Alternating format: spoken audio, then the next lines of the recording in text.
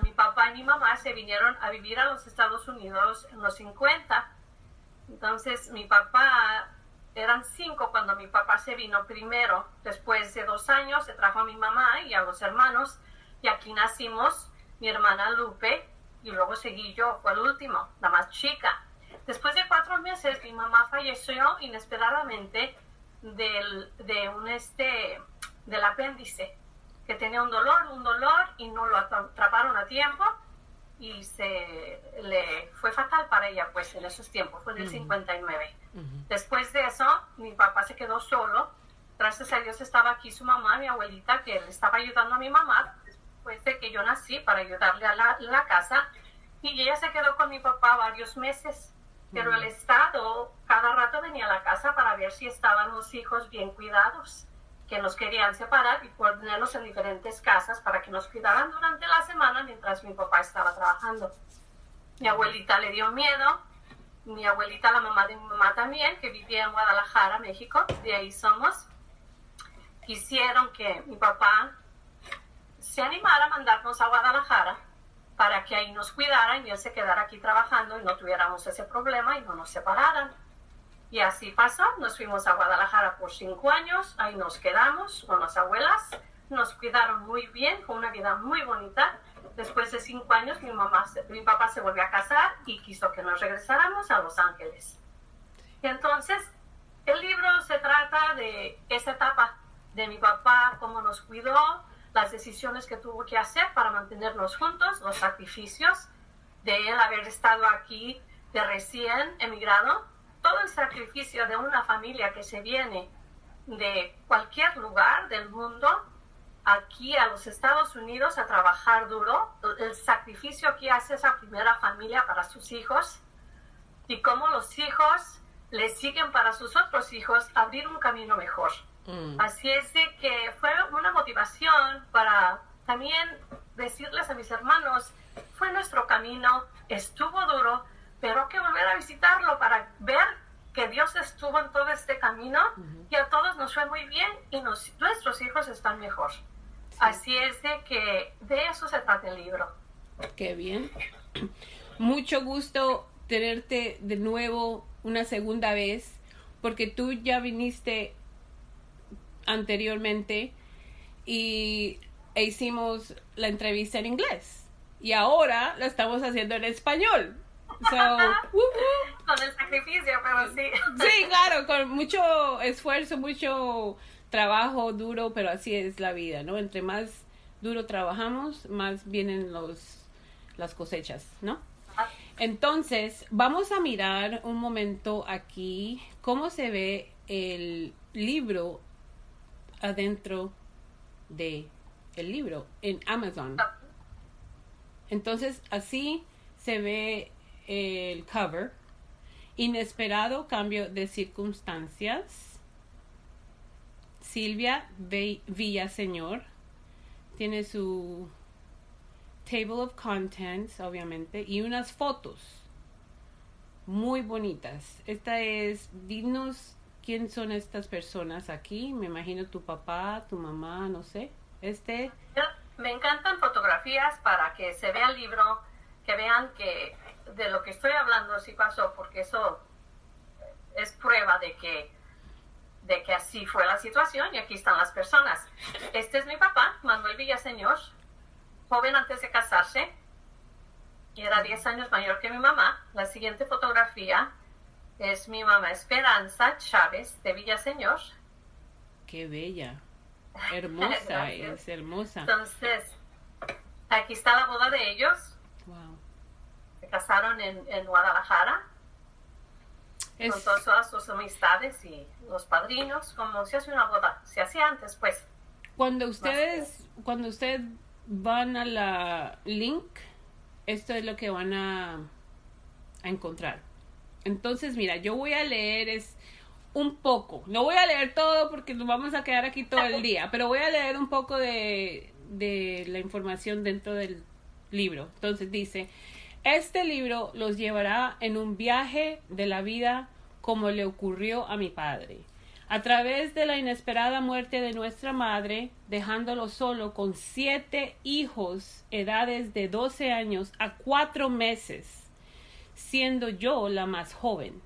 Sea testigo de la cadena de acontecimientos que llevaron a mi familia de los Estados Unidos a México varias veces durante el difícil giro de los eventos que pasaron después que mi madre falleció, convirtiéndose en bendiciones durante los años que mi padre fue el responsable de nuestra niñez.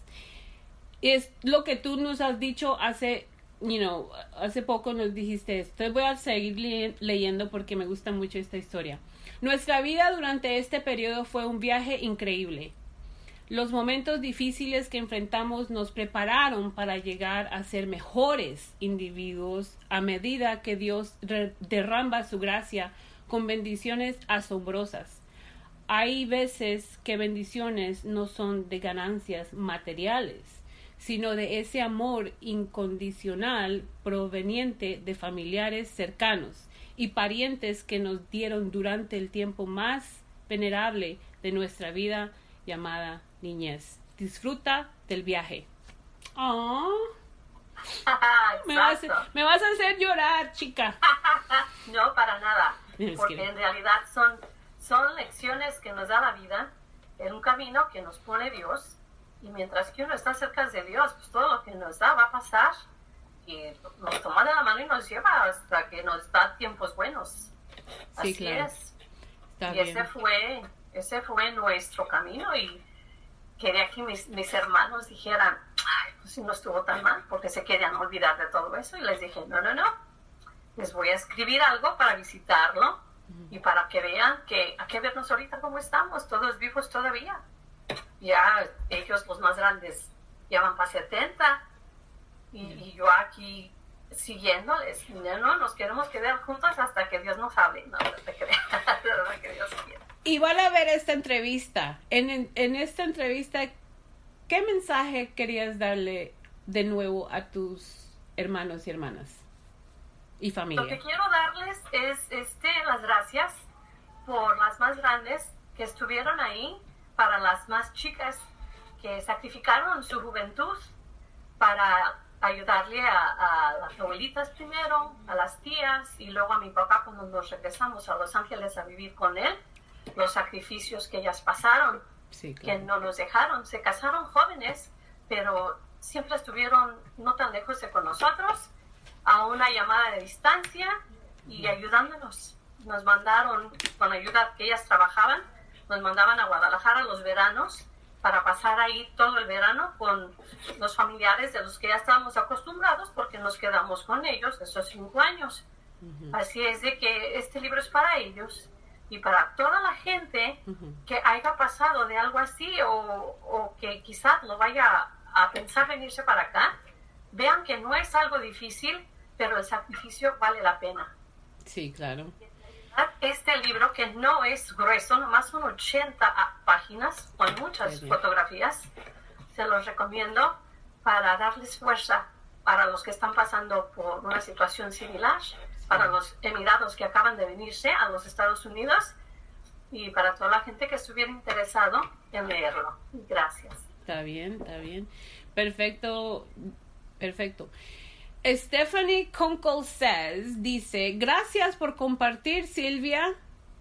De nada, Stephanie. Sí, claro, Gracias por estar con nosotros. Gracias, sí. Dice, gracias por compartir, es una historia muy, muy hermosa y de veras que es para darle fuerzas a otra gente y para dejar en inglés se dice legacy, la legacía, no sé, no, pero para dejar el legacy para que los hijos de los hijos de los hijos de los hijos lean esta historia y de fuerzas y valor y todas las necesidades. Bueno, quiero también hablar de, por lo menos yo tengo un poco de experiencia con mi familia, vinieron de Colombia en 1975, mi madre y mi padre y tías y tíos y primos y primas, ¿no? En 1975 a Estados Unidos y yo sé que sacrificaron mucho y sufrieron mucho y, pero estoy muy agradecida yo también de que soy primera generación americana, una.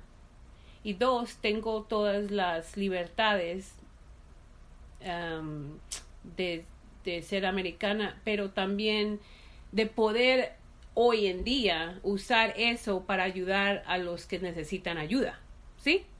O sea, así como un nacimiento, ¿no? Como una ayuda. Entonces, ¿tú qué dices, Silvia? Los sacrificios de venir de un país, digamos, latinoamericano a Estados Unidos, ¿cómo se ve? ¿Cómo ves tú la situación? Porque yo puedo decir, es difícil, o sea, porque uno no se viene a Estados Unidos y ya inmediatamente se pone rico y famoso, y eso no pasa así. Yo, para verlo en los ojos de una niña, porque tenía 5 años y medio cuando me regresé, aunque aquí nací, me llevaron a Guadalajara a los 5 años y medio, perdón, a los 5 meses y medio. Así de que a los 5 años que nos regresamos, casi 6, para mí fue difícil porque iba a entrar a la escuela, no hablaba nada de inglés. Era una ciudad enorme porque nosotros estábamos localizados en un pueblo a las esquinas de Guadalajara, muy simple, muy bonito, muy calmado, muy sano. Venimos aquí a Los Ángeles, las calles grandísimas, larguísimas. Nos daba miedo después de las 5:30, cuando oscurecía temprano, salir.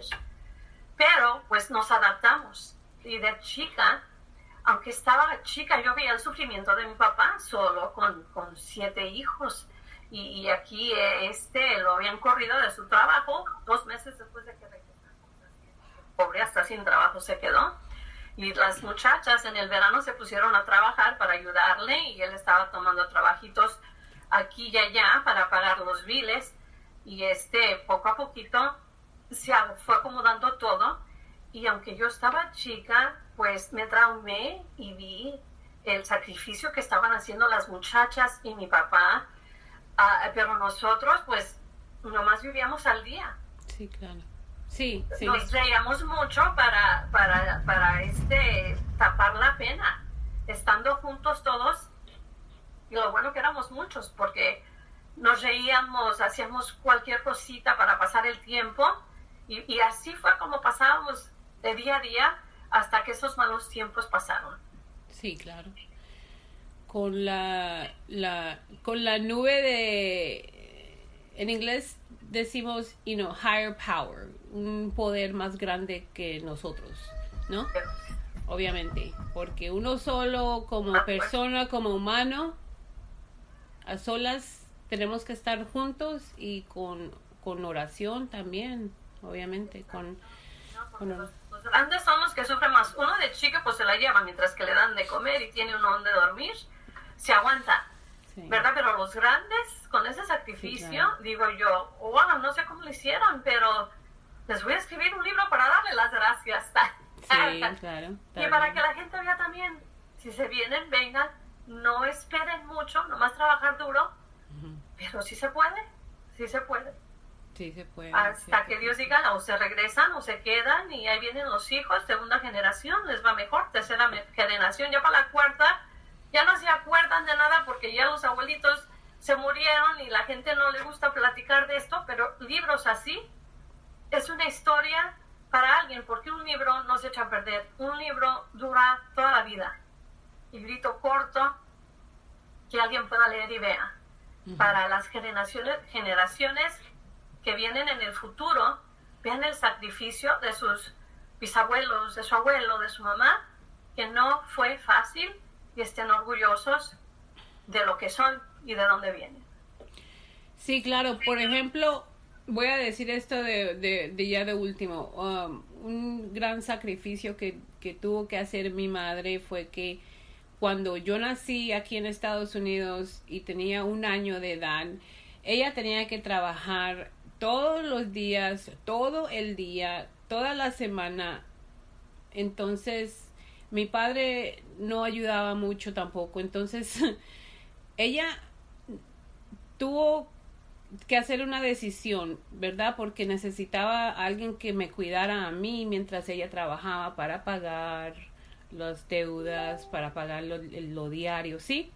Entonces, como aquí no pudo encontrar a nadie que ella se sentía, bien con, ella tuvo que mandarme a Colombia a estarme con mi abuela de 1 año de edad hasta que yo tenía como 8 años. O sea que yo no conocía a mi madre por 7 años de mi vida.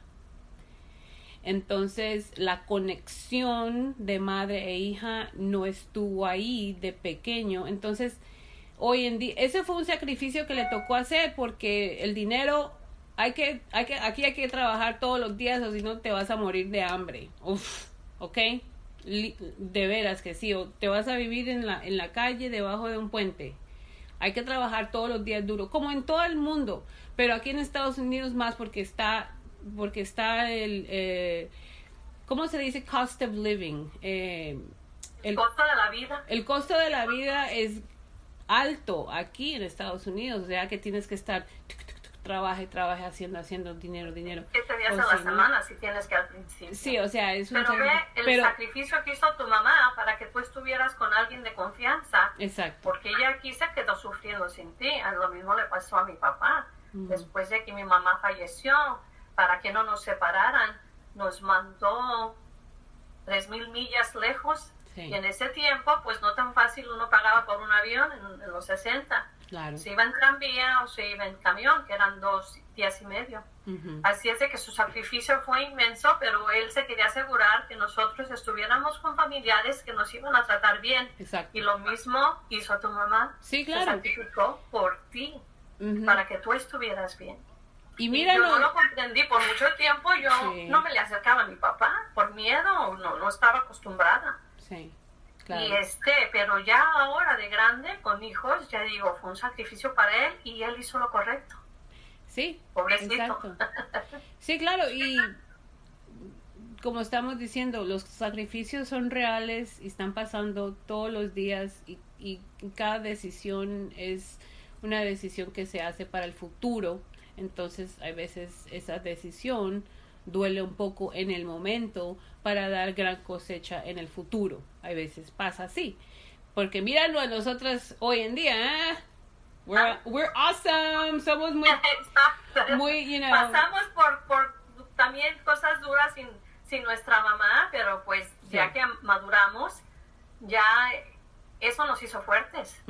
Y ahora vete a ti. ¿Y a ti? Estar muy orgullosa de ti, Catalina. ¿Y tú con tu libro que está cambiando vidas? Gracias. Bueno, ha sido un placer de tener a la autora Silvia Villaseñor con su libro Inesperado Cambio de Circunstancias, Spanish Edition.